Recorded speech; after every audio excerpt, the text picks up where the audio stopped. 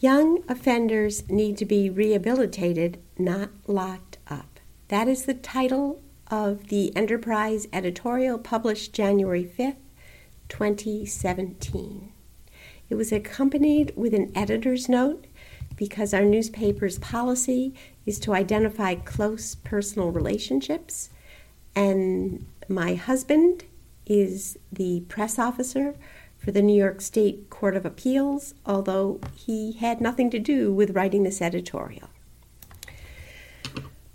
Our governor is a master of the grand gesture.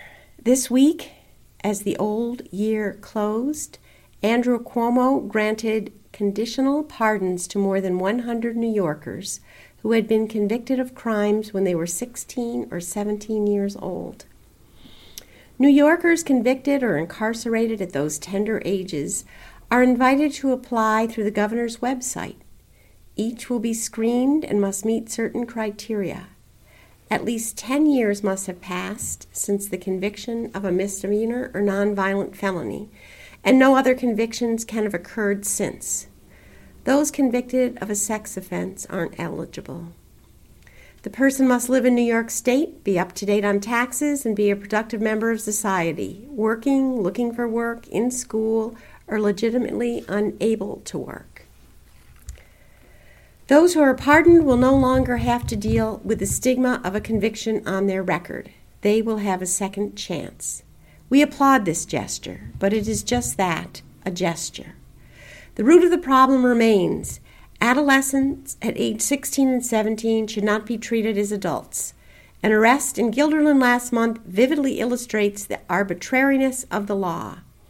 After Guilderland High School was locked down for 2 empty bomb threats, 2 students, whom police say were working together, were arrested on felony charges because of emails sent to school administrators. The boy, who is 15, is considered a juvenile under New York state law. His name is not made public, and he was released to his parents with his charges to be handled in family court, where the records are sealed.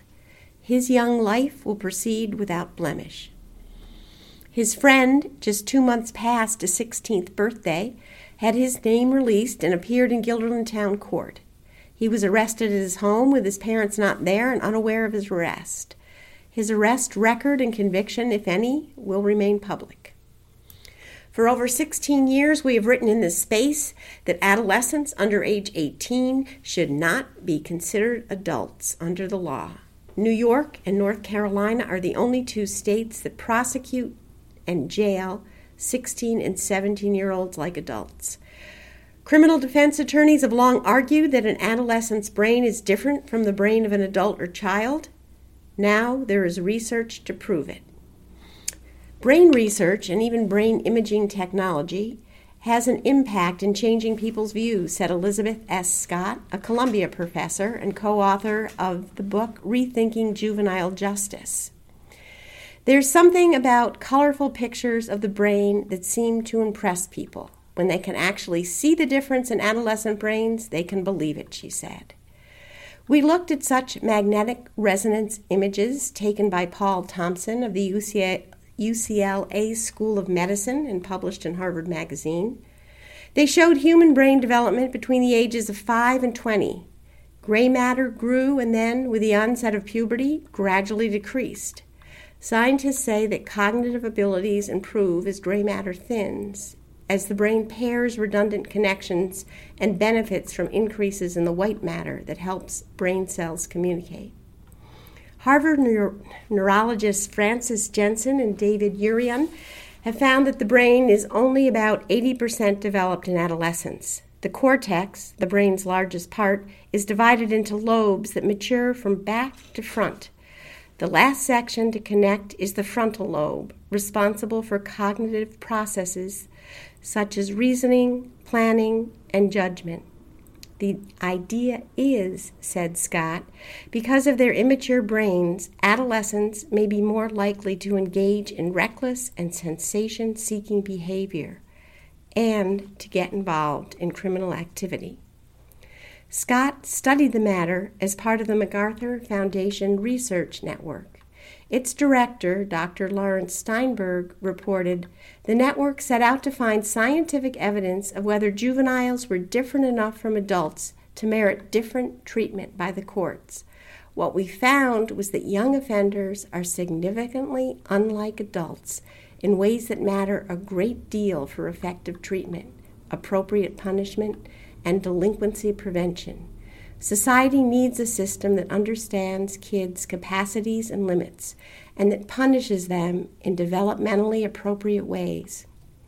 Most states recognize this. About half have juvenile justice systems. These systems, according to the Office of Juvenile Justice and Delinquency, have rehabilitation and treatment at their core, rather than solely punishment.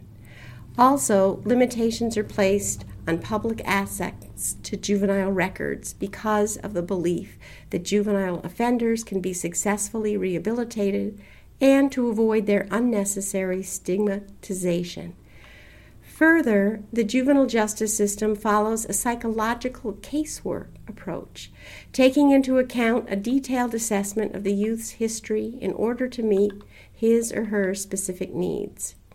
In 2012, the United States Attorney General's Task Force report on children exposed to violent crime stated, "We should stop treating juvenile offenders as if they were adults, prosecuting them as adults in adult courts, incarcerating them as adults, and sentencing them to harsh punishments that ignore their capacity to grow." Also in 2012, Jonathan Lippman, then the Chief Judge of the State of New York, outlined in his State of the Judiciary a plan to change the way the justice system responds to 16 and 17-year-olds accused of nonviolent crimes. He estimated as many as 50,000 youths that age are arrested and prosecuted in New York, overwhelmingly for minor crimes. "Our statute is a relic," Lippman said, "the product of a disagreement in the legislature when the family court was created in 1962. The intent was always to study and revisit the issue, but here we are, 50 years later, with a temporary fix still in place to the detriment of our most precious asset, our children."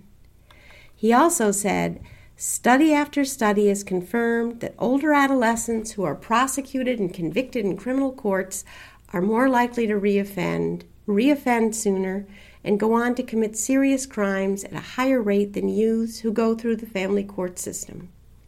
Prosecuting adolescents charged with nonviolent conduct in the criminal courts does not improve public safety or the quality of life in our communities.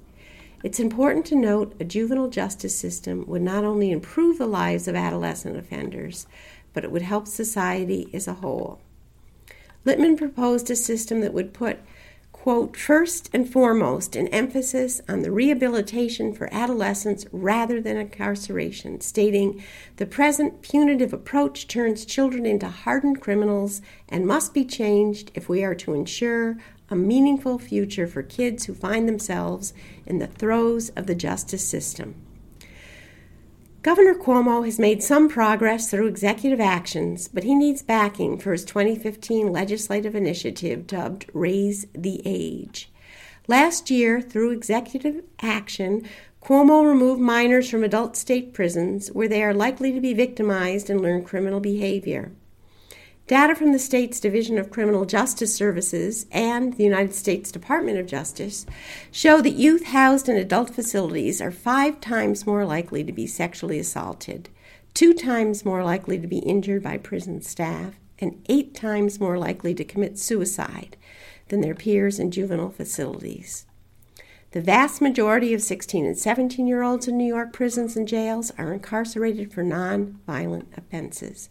Under Cuomo's executive action, all male youths needing minimum or medium security and all female youths have been transferred to the Hudson Correctional Facility, where staff has been trained to develop youth-based programs. But the legislature needs to take the next step to make 18 the age for adult treatment under the law and to seal crimes committed at a young age after a person has remained crime-free. Young offenders deserve a chance to right their wrongs, and go on to lead productive lives. Society as a whole will benefit in the long run. We in no way condone school bomb threats. They are wrong, costly, and hurtful.